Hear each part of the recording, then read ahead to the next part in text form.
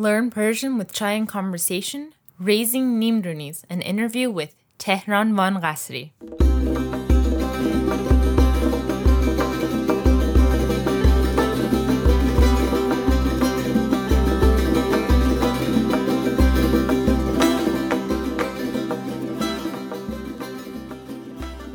Hello, my name is Layla Shams, and today's interview is with Tehran van Ghasri, a half African American, half Iranian comedian who reads and speaks Farsi fluently. I originally wanted to interview Tehran to ask him about being raised in a half Iranian family and how his father managed to keep him interested in the Persian language and culture. But our interview happened a couple weeks after the Black Lives Matter movement erupted in the United States and all over the world, following the death of George Floyd. I had a lot of questions about his unique perspective of being half Black and half Iranian, and particularly about the role of Iranian Americans in this movement. I learned so much from our conversation and hope that you will too. Let's get right on with it. So Tehran, thank you so much for talking with me today. Thank you so much. I hope my introduction is amazing, by the way. I need an amazing, I don't want a normal introduction. And I'm going to tell you something, Layla. Yes.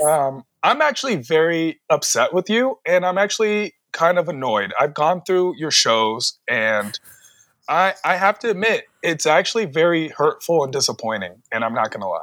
What's been hurtful and disappointing? The fact that you have a show called Raising Neem-Roonis and you have not had me on this before. I am exactly what your show is. Like, how have I not been on this show? There's something. This is something. You're biased, prejudice, something. There's got to be a word for what you've done to me. Honestly, I might start a protest over this. This is actually really hurtful. Here's my excuse, is that I wrote you and you did not write me back, and maybe I used the wrong channels. I did think of you immediately when I started this project. So this is not my main podcast. I have a podcast about teaching the Persian language, and I've just started doing this series recently. So this will be my 8th episode. You will be. But I did write you from the very beginning. So and didn't receive. 7 other people got on the show before me. Hold on, where did you write me? How did you write me? On Facebook. Oh, you hit me up on Facebook? You thought you could get me by sliding into my DMs? I know, you're right. Okay. But we're friends on Facebook. We've been friends on Facebook since your video came out 11 years ago now. Can you believe that? About you and your perfect Persian speaking. Sure. So that's where we were connected. Anyhow, okay, so I made a mistake. A decade ago, we became friends on Facebook. That's great. And then you contacted me on Facebook, which, by the way, I have later. 5 pages, a fan page, all the things. And how did you eventually get in contact with me? How? Mistakes were made. There are good and bad people on both sides. I've heard the speech. All I'm saying is, next time you have a show about Neem-Roonis, it should just be. Actually, I should be every show. That's all I'm saying. It's true. I should just be every show. It's true. You're the model Neem-Rooni, which, okay, let's get right into it. So this show is called Raising Neem-Roonis, but you are an actual Neem-Rooni. And can you tell me about your background for those of our audience who don't know you? What ethnicity are your parents? Where did they meet? Where did you grow up? Sure, I get it. What are you? I get it. I've heard the what are you question my whole life. So my father is Iranian and my mother is African American. And I am born and raised in Washington, D.C. Now, it's very important that you understand that I was born and raised in Washington, D.C. because Washington, D.C. is a very interesting and unique place. It is a combination of education and streets. It's a combination of different diversities. Washington, D.C. is the American concept come to life, all in one little city, right? So you have a lot of different people from a lot of different backgrounds, all in one area. And then inside the city proper, of course, which used to be Chocolate City, you also now have this battle of gentrification. So the reason I bring this up is because with all of these things shaping me, it is no surprise I became who I became. I had no choice. I was caught up in these worlds, not only by design, but by demographic and location. It's like nature and nurture. We're like, you need to be this bridge between worlds. Wow. Well, so how did your parents meet? My parents, a lot of people always assume that my father is like the Persian Martin Luther King who's just fighting for civil rights and is so progressive. And so they just met in college. They were like, a guy and a girl who met in college. Of course, the story of many Washington, D.C. Iranian diaspora, where Iranians went to Washington, D.C. for educational purposes, and they ended up being trapped there because of the 1979 revolution. So my father and my mother, they met in college there, and they got married and had a kid, and their first one was me. Okay, so what was your experience growing up learning Persian? So I just want to put it out there. There's lots of videos of you speaking Persian. You speak perfectly.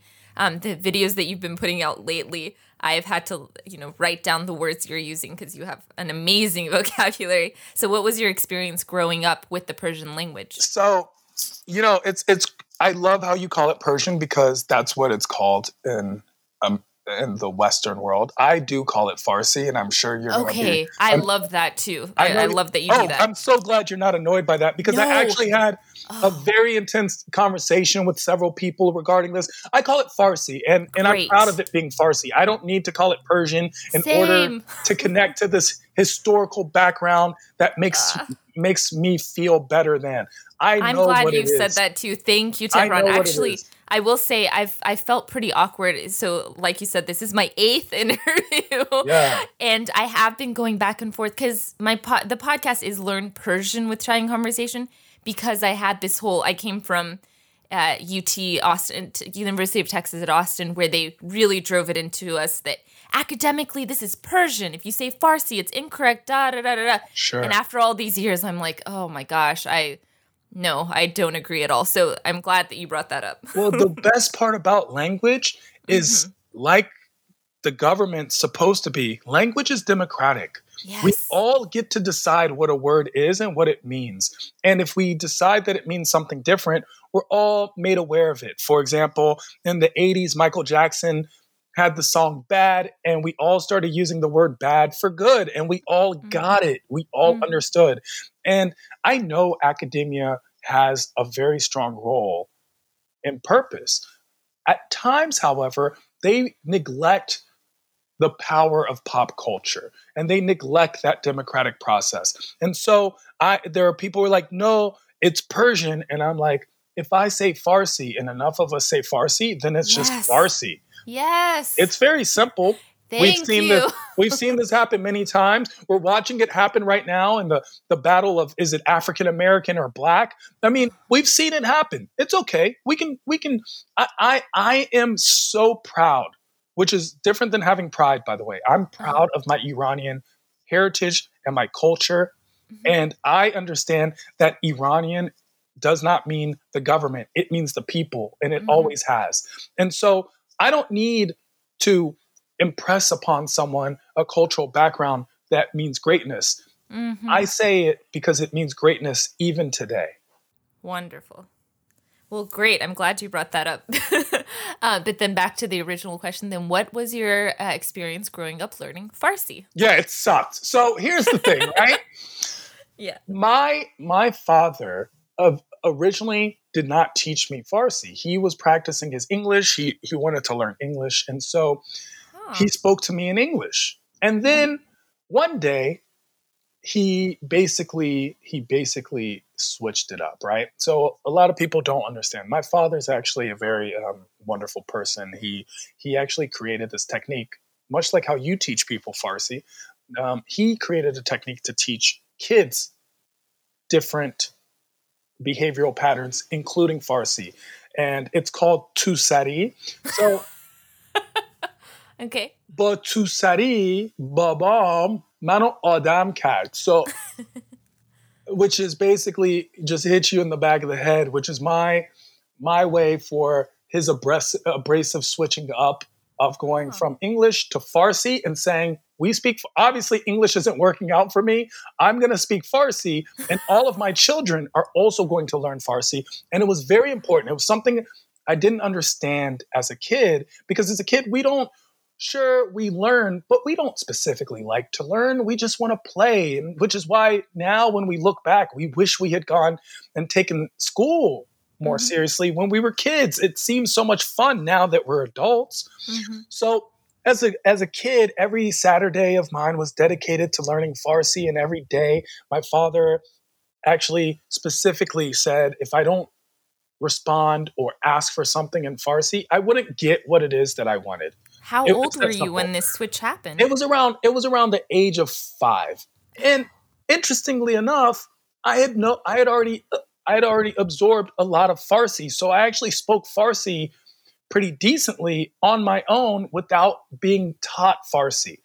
And a lot of different factors came to play. So one of the factors was music.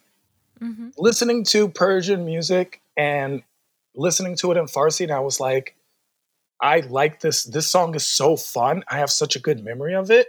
I wanted to understand what they were saying. Second of all was watching, I would watch Majlis Musha and all other Persian cartoons and kid shows. And I was interested in understanding, if you make language fun, kids will respond well. My father didn't realize he was making it fun. He was just doing it to teach me without realizing it was also that there were parts that were fun. So my experience was, I wanted to understand. And then my father said something to me once as a kid that I didn't understand until I grew up. گفت درد دلای خودم رو میخوام بهت بگم، من تو زبان انگلیسی نمیتونم بفهمونمت. Wow. Okay. So he basically wanted to be like, if I ever have to tell you what's on my heart, I can't explain it to you in English because you won't I can't express it to you effectively in English for you to understand. Wow. And that's why it was so important for me to learn, not only so that I could remember my cultural heritage and ancestral background, but also so that I could communicate and connect with my father on a loving, intimate basis. Wow. Well, why did it take him until you were 5 to figure that out? It actually was a process of, he was practicing his English. So while he would speak Farsi at times, he was speaking English, and he also thought that he would confuse me. But the truth is, children's learning is so expansive that as a child, we are able to pick up everything. And the truth about language is, it's never too late. Your brain never stops developing, learning how to speak a different language. You may become insistent on a pattern. You may become consistent with a type of way of saying things, but the concept of language can happen at any time in your life. It's just about application, immersion, and fun. Okay. Well, so how did he do the switch without you becoming resentful? Because I'm sure there was a lot of resistance on your end, right?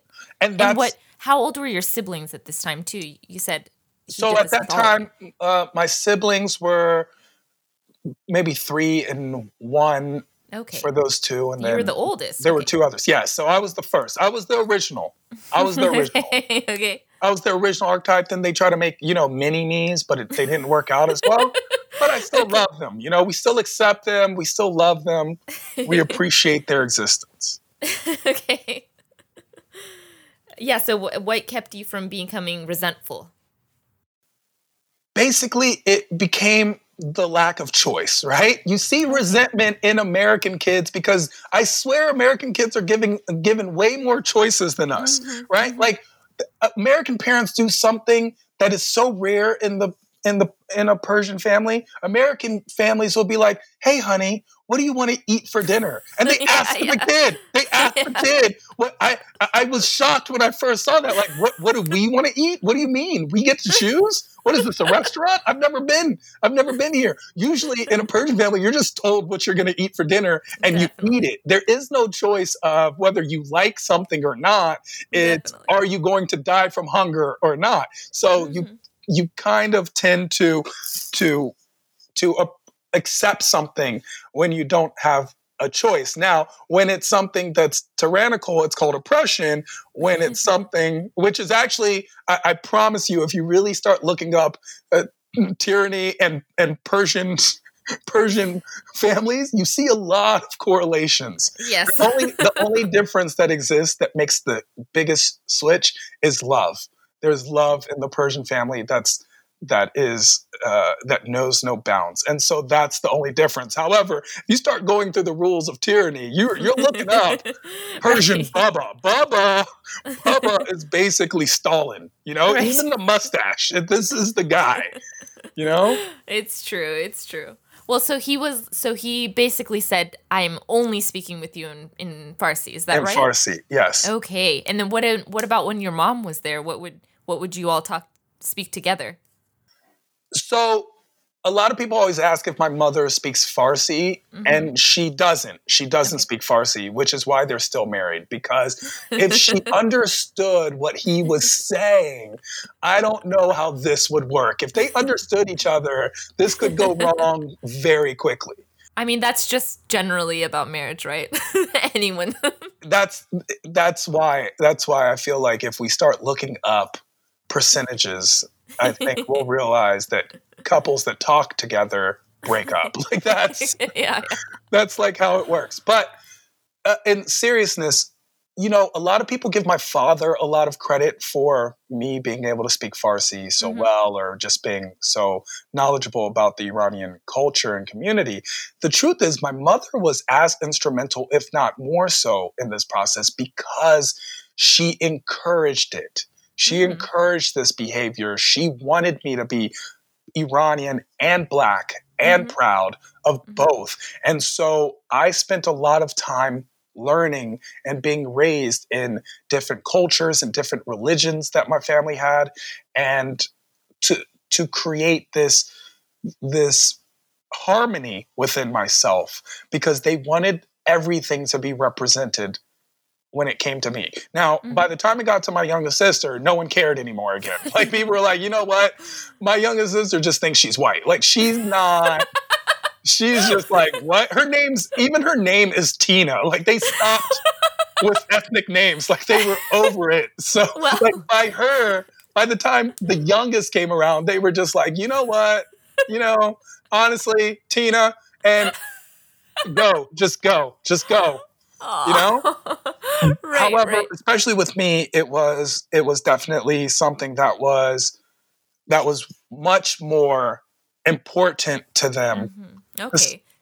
I guess in the same way that many parents worry the most about their firstborn child, and then by the time they have 19 and growing or whatever, the 19 kid is just playing with a fork in an electric socket, and they're like, hey, can you pass me the gun? Like, they have they're just over it. They're just it. Yeah. It's true. But you had your classes on Saturday, and that was like formal class. But then, what about at the Actually, formal classes were very short-lived. It was really just my father giving me tutelage and actually having me do things with him. Every single Saturday was basically chore day.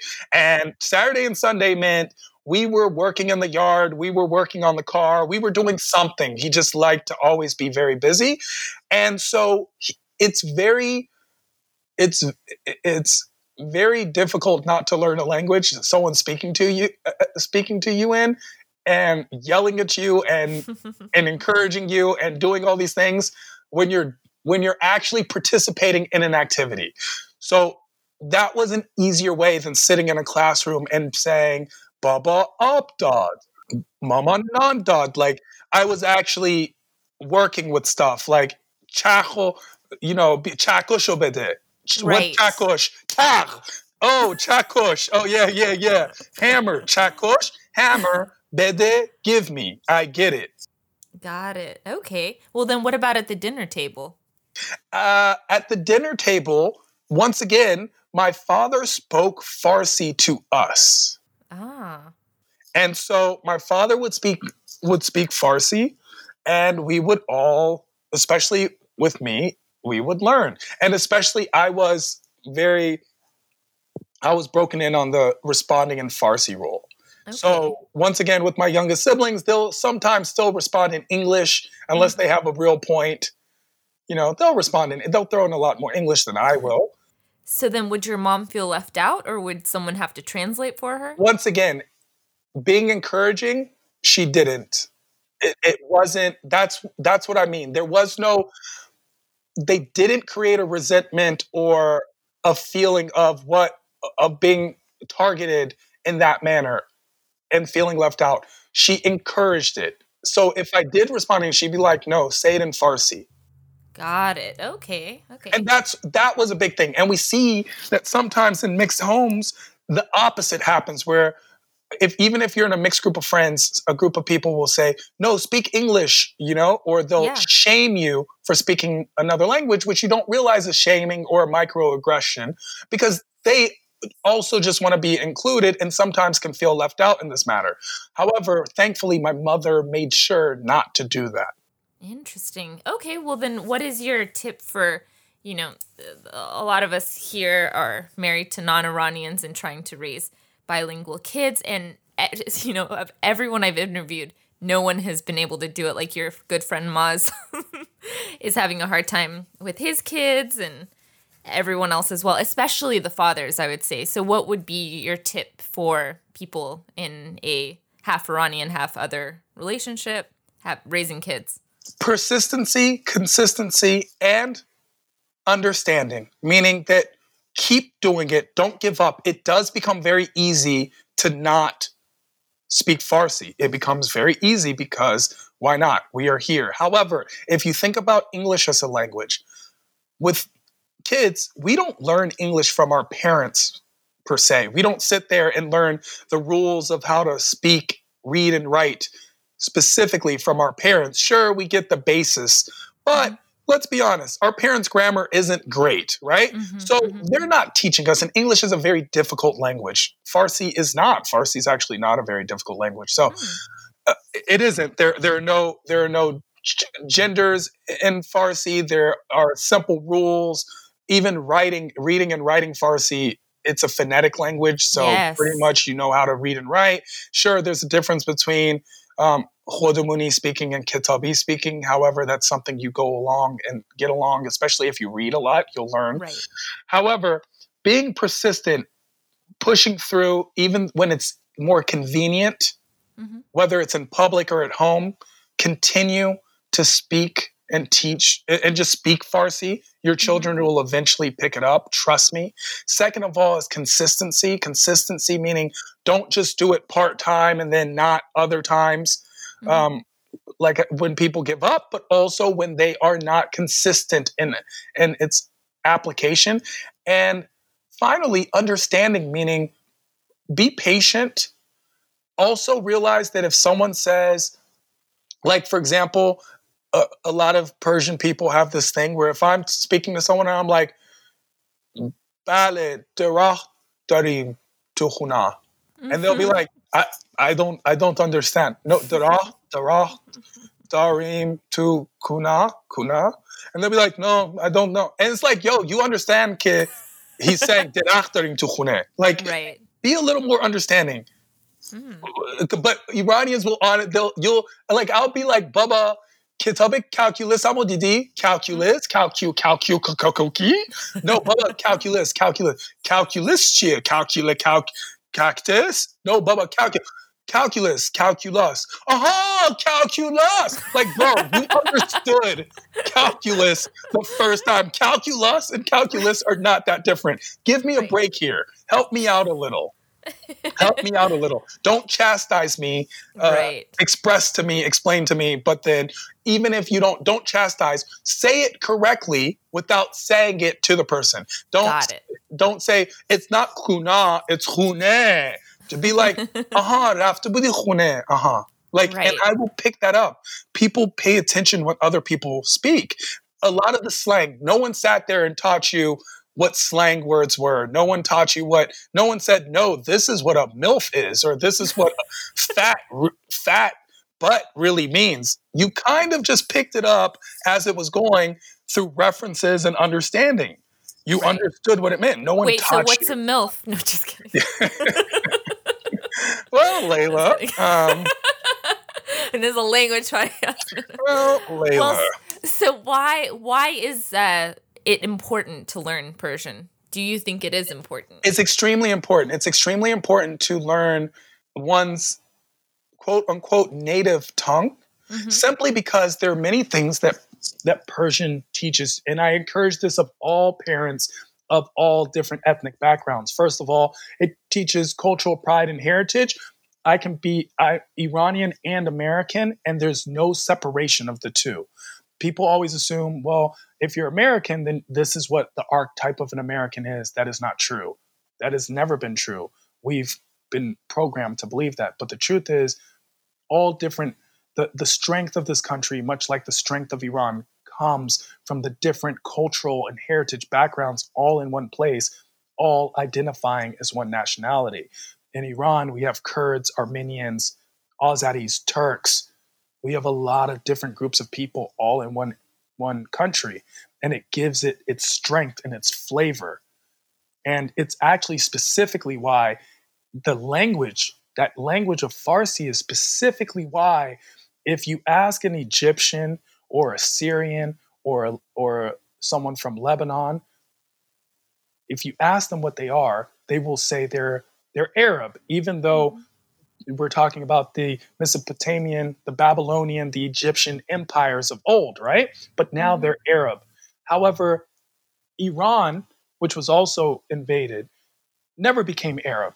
They're still Iranian. And what's the difference? Is because we had a Ferdowsi. It's because we had a Hafez. It's because we had a defined language and cultural heritage which shaped our identity. And a lot of our culture is in that language.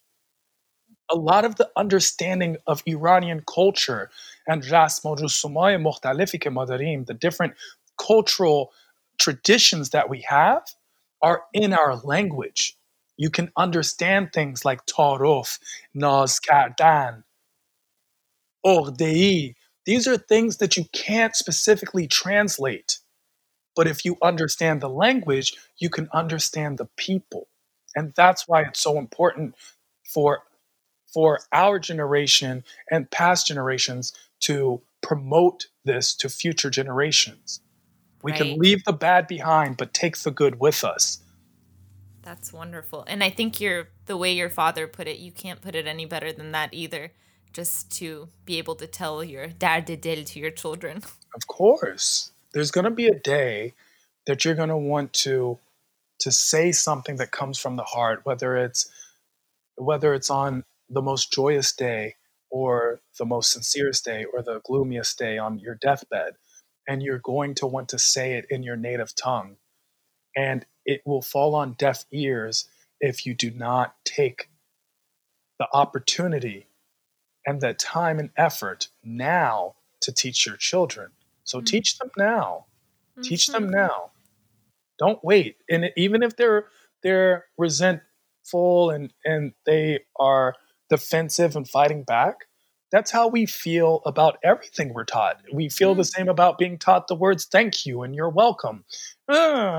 Say thank you. But eventually, the children that learn to say thank you also become better human beings in the long run. Ah, that's so good.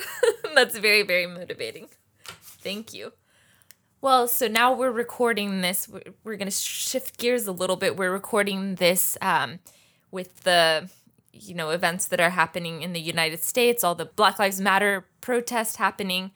I interviewed Reza Aslan and I asked a question, what part of Iranian culture are you trying not to pass on to your kids? And his immediate answer was the racism. So I was wondering if you can respond to that as someone with your unique perspective of being half Iranian, half Black. Have you seen that a lot in the Iranian culture in particular? Racism is a worldwide problem, no matter where you are. And unfortunately, Iranians are no different. Now, while originally Iranians were actually very progressive in their thoughts on concepts such as gender and racial cultural differentiations, unfortunately, one of the globalization factors has been race. And Iranians can be very racist. A lot of Iranians are defensive of that. And when they become defensive, I understand accountability will always feel like an attack when someone's not ready to accept responsibility. So I understand. However, in a culture that called Asian people Chesh Tang for the longest time until very recently, which just means tight eyes, we should be aware of our racial and cultural prejudices and biases.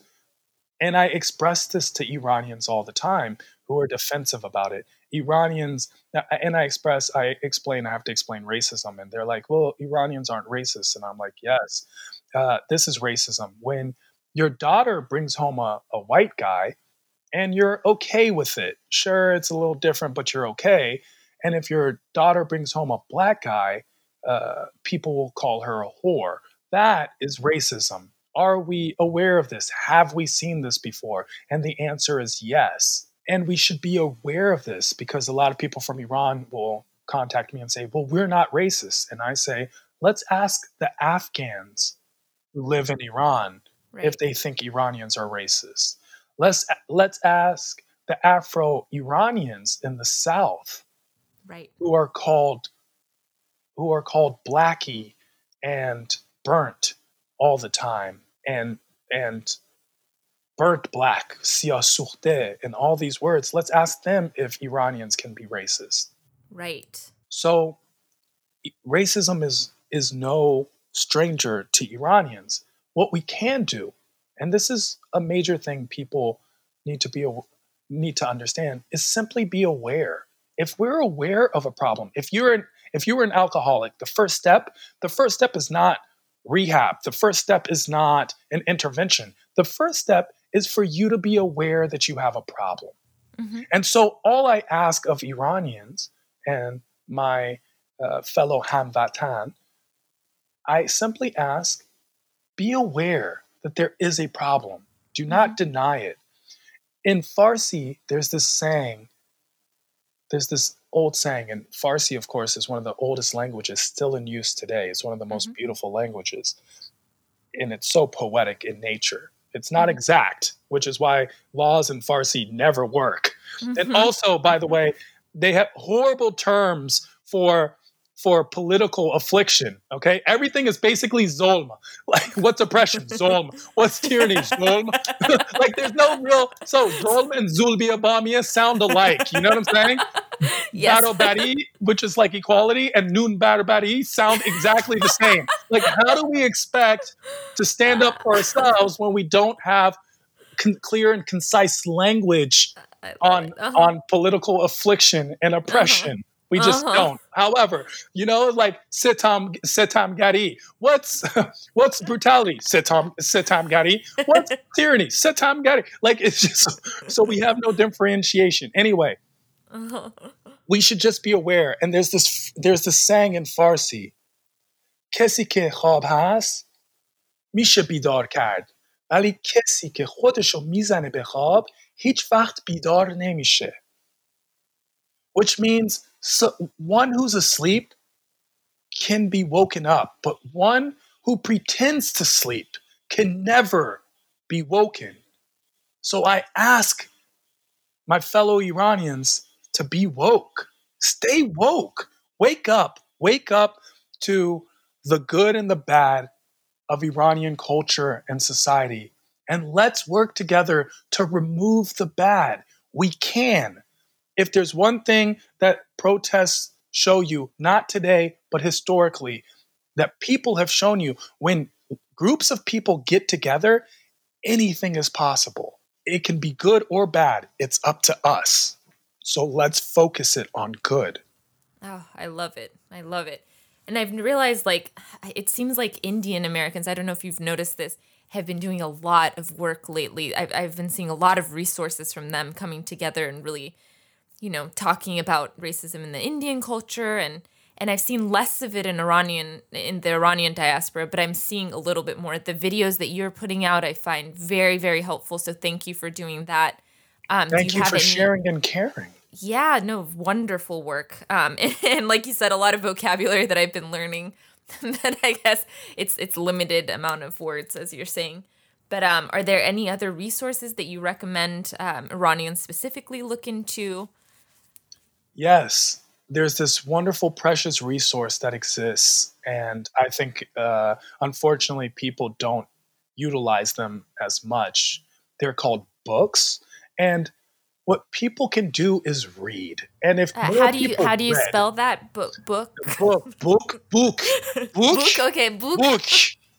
book, not bush, book, BOOK, okay. Okay. I wrote that right next to MILF. دوستان عزیز کتاب بخونین مطالعه کنین مثلا Iranians are amazing at being experts on things that they've never actually read about. Yes. I have seen many people in general, but Iranians specifically, go from helicopter experts to epidemiologists to civil rights leaders and experts in three short months. And yet, when I ask, have you ever read a book on this subject? The answer is most often no.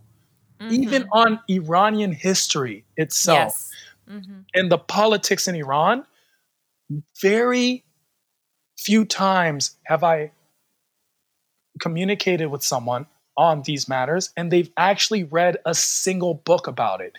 Experience is great. And this happens in every community. I feel the same way about the African American community when speaking about racism.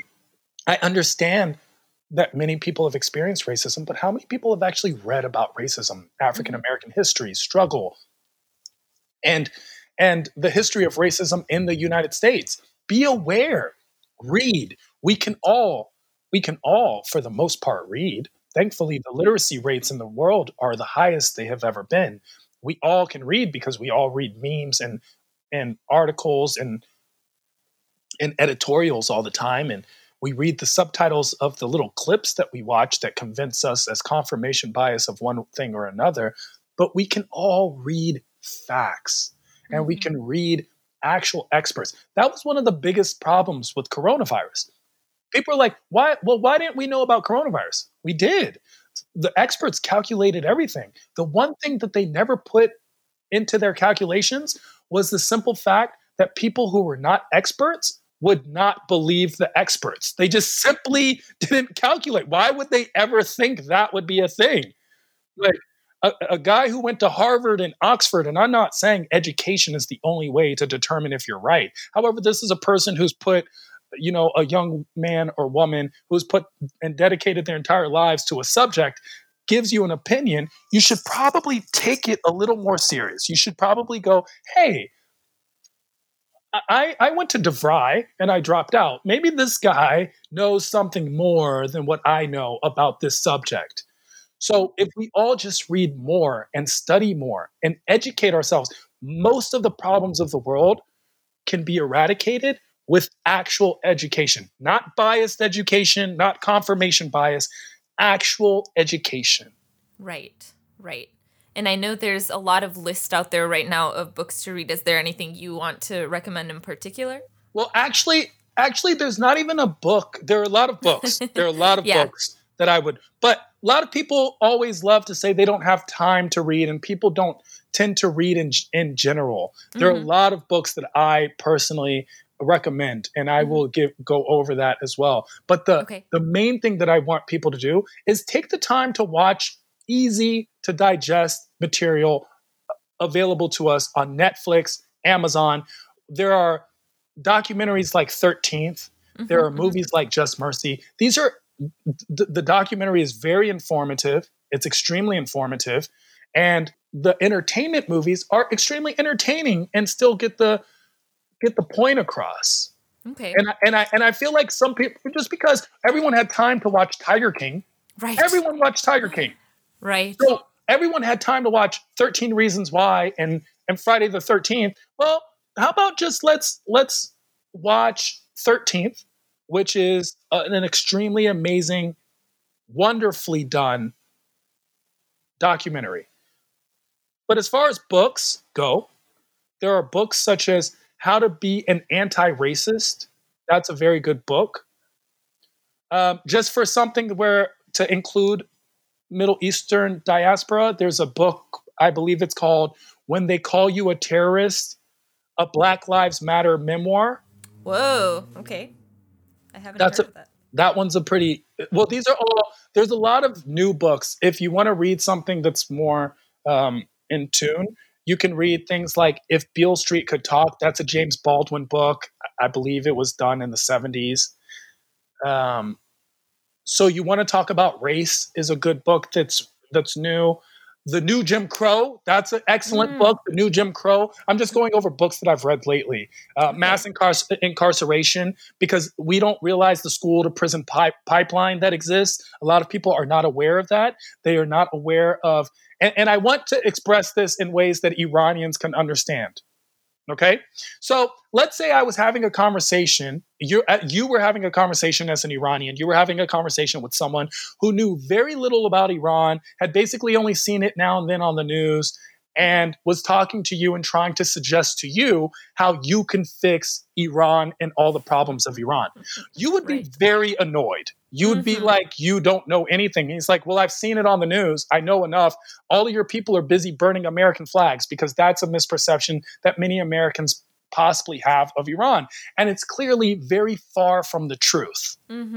So that's why it's important, because the truth is out there. It's in things called books, and Between the World and Me, or The New Jim Crow, or White Fragility. All these are books that we can read to understand the facts behind racism and the racist history of the United States. So, and when people in Iran have a hard time understanding, well, America looks like it's amazing, and it is. Listen, America is amazing. I'm not, and I want to express to people this: I'm not anti-police. I love police. Well, I don't know if I love police, but I like the police. The police, especially police, I respect the police, more importantly, and I appreciate the police. I'm not anti-police. I am anti-police brutality. There's a difference. And if there's not a difference, then we probably have a much bigger problem than we realize. Right. If police and police brutality are the same thing, we have a problem that's much bigger. I'm not anti-white. That's another misconception or misperception, is Black power means white hate. It does not. We only think that because traditionally and historically, that's what white power has meant towards Black people. White power means Black hate. So we assume that Black power must mean white hate. It does not. I'm not anti-white. I am anti-white supremacy. And if they're the same thing, then we have a bigger problem than we realize. And I'm not anti-American. I'm not anti-America. I love America. America's an amazing country. America, comparatively speaking to all the other countries, is possibly, if not the best country in the world, just given the opportunities that are available here. America only fails when it comes to the concept of America itself. It fails miserably. I am not anti-America. I am anti-racism. And unfortunately, racism is such a part of America that when you protest racism, people think you're protesting America. Right. So if you had a bigger problem with the knee that Colin Kaepernick knelt with in the NFL than the knee that murdered George Floyd, you might be part of the problem. Be aware of it. Think about it. Right. Well, that's wonderful. This is a little different topic too, but have you looked into the history of Haji Firuz. Do you have any feelings on that? Of course I have. Okay. Haji Firuz is one of the most amazing, beautiful parts of Iranian culture and history, and yet it is steeped in racism. Now, here's the connotation. When we look at Haji Firuz now, especially us in the diaspora of the West, we're looking at it with a lens of the Western diaspora. And so we look at Haji Firuz as if it's much more racist, or it is racism incarnate. And it is not. It is a tradition that is old. It is an old tradition, 3,000 years of Haji Firuz. So it's nothing, it's not the blackface that we're used to now. However, and this is the point I like to make, we are now awake. We are now aware. So let's now be sensitive and understanding and empathetic. And we realize now that Haji Firuz is racist, and it is racism, and blackface is inappropriate. We realize that now. It's happened before. It's happened with the swastika. Hindus had the swastika for thousands of years. Thousands of years. It was their design, the swastika, the design that meant good fortune and positive energy. And then Hitler and Nazi Germany perverted this symbol into hate and committed atrocious acts of genocide and murder under its design. So today, no good person would wear a swastika. No good person would wear a swastika and go, but wait, I don't mean hate. I mean good fortune and positive energy. Okay. No good person would do that. No reasonable good person would do that, because we're all aware now. We all know. So anyone who wears that design knows what message they're giving out. This is the same with Haji Firuz. This is the same with All Lives Matter. This is the same with any instrument of hate. They're not the same. The swastika is much more extreme and worse, but they come from the same place, and that's a place of hate and racism. So, okay. When I people love ask, that. I love that explanation, because it is. So are we saying that, like, do we know that the origins are racist, or is it a racist origin, or are we saying it doesn't matter at this point? This is our understanding of it, and so not it must only change. do we know that the origins are clearly from slavery, Okay. we know he sings a song about it. Right, yeah, definitely. Yo, Arbab is not something anyone wants to be called, right? So it's like we don't want that situation. So the concept is, we know where it comes from. We've made excuses and justified it for too long. So now that we're here and we are aware, it's okay. It's okay. We can have a Haji Firuz that does not wear blackface. It's okay. We will be fine. When you put it that way, it seems like a very simple, I love it. Most of these things are very simple. Yeah. If people stopped getting triggered, they would understand it's simple. Let's take, for example, protests. What are people protesting? A lot of people are like, well, what do they want? Do they want to end racism? No. Racism is an individual measure that is innate, unfortunately, in some ways, and taught to different people and generations. Sure. We cannot end racism with a protest. What we can do is make people aware that racism exists. Do we have people that still deny racism or racism exists? Yes, we do. We see it all the time. So being aware is step one. Step two, the system of the United States is racist. We know this because the Constitution was originally developed under a racist foundation. Then we have laws and regulations and policies that encourage discrimination. We know this for a fact. It's not my opinion. So, the end of systematic racism. We would like to end systematic racism. Sounds very simple. You just remove or correct or rectify racist laws and policies and agendas in businesses and government entities. Very simple. And third, end police brutality. We do not want police brutality. We believe that police do an extreme, dangerous, and difficult job. It's a profession they've chosen. They get to put the badge on and take it off. I cannot take off my skin. So let's end police brutality. It starts with Black people, but guess who's next? All of you. It just goes down the line, and there will be less and less people to stand up for you when it's your turn. So let's start now. Black people are on the front line. Let's stop it. Let's end police brutality. So be aware of racism, end systematic racism, end police brutality. What's the argument? What are we arguing here? No, let's keep police brutality.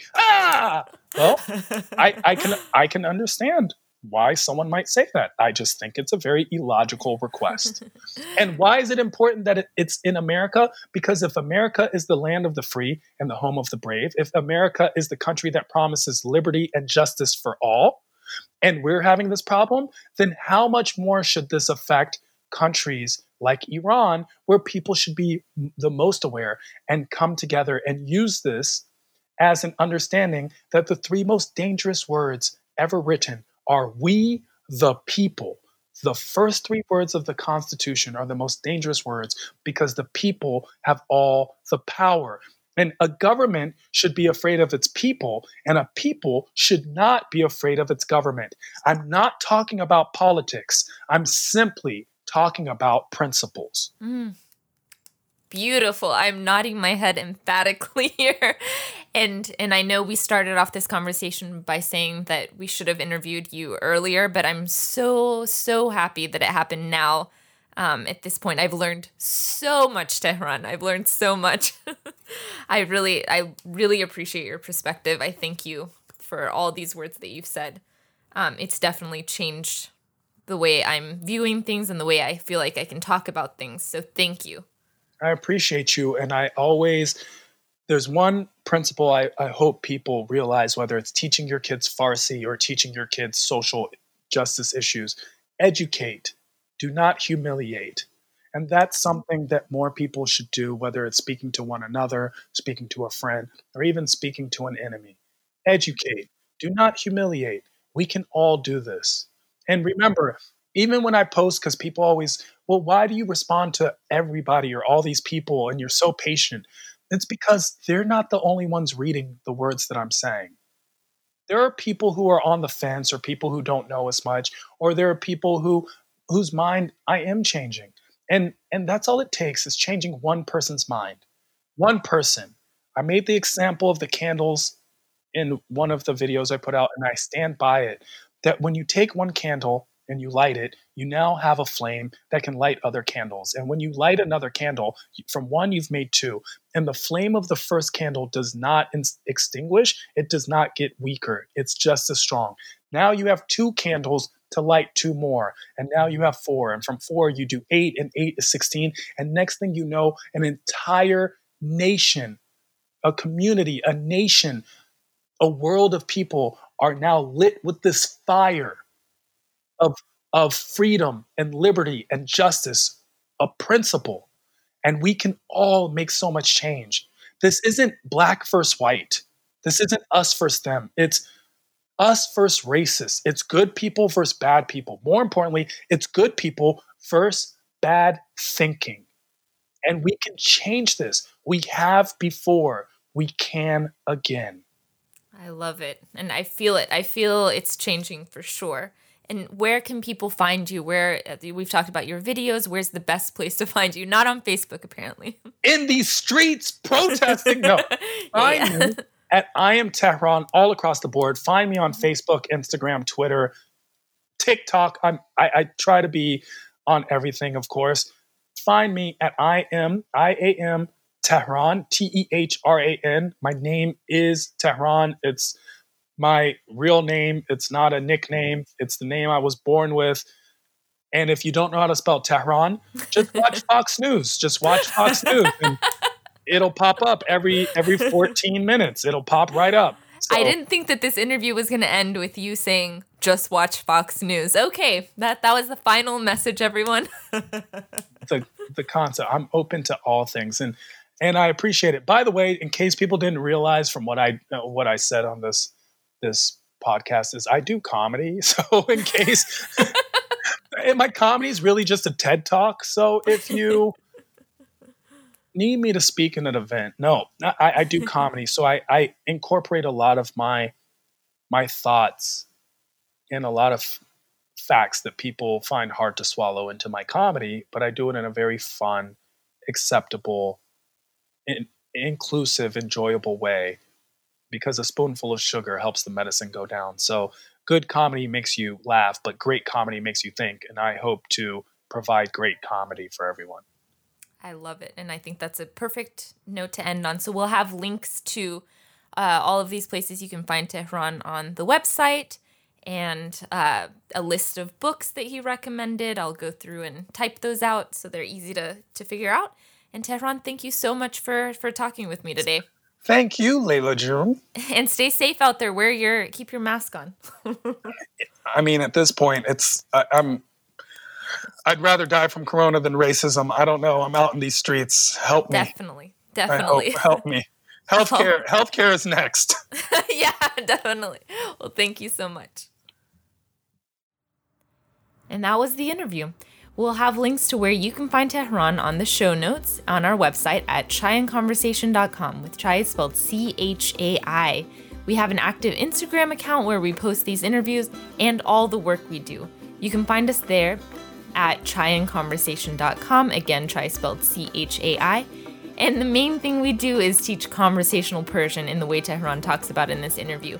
We teach you how to communicate. That's our only goal, to make it an inclusive and joyful experience, and to help you connect with fellow humans. So thanks for listening, and until next time, this is Layla Shams signing off.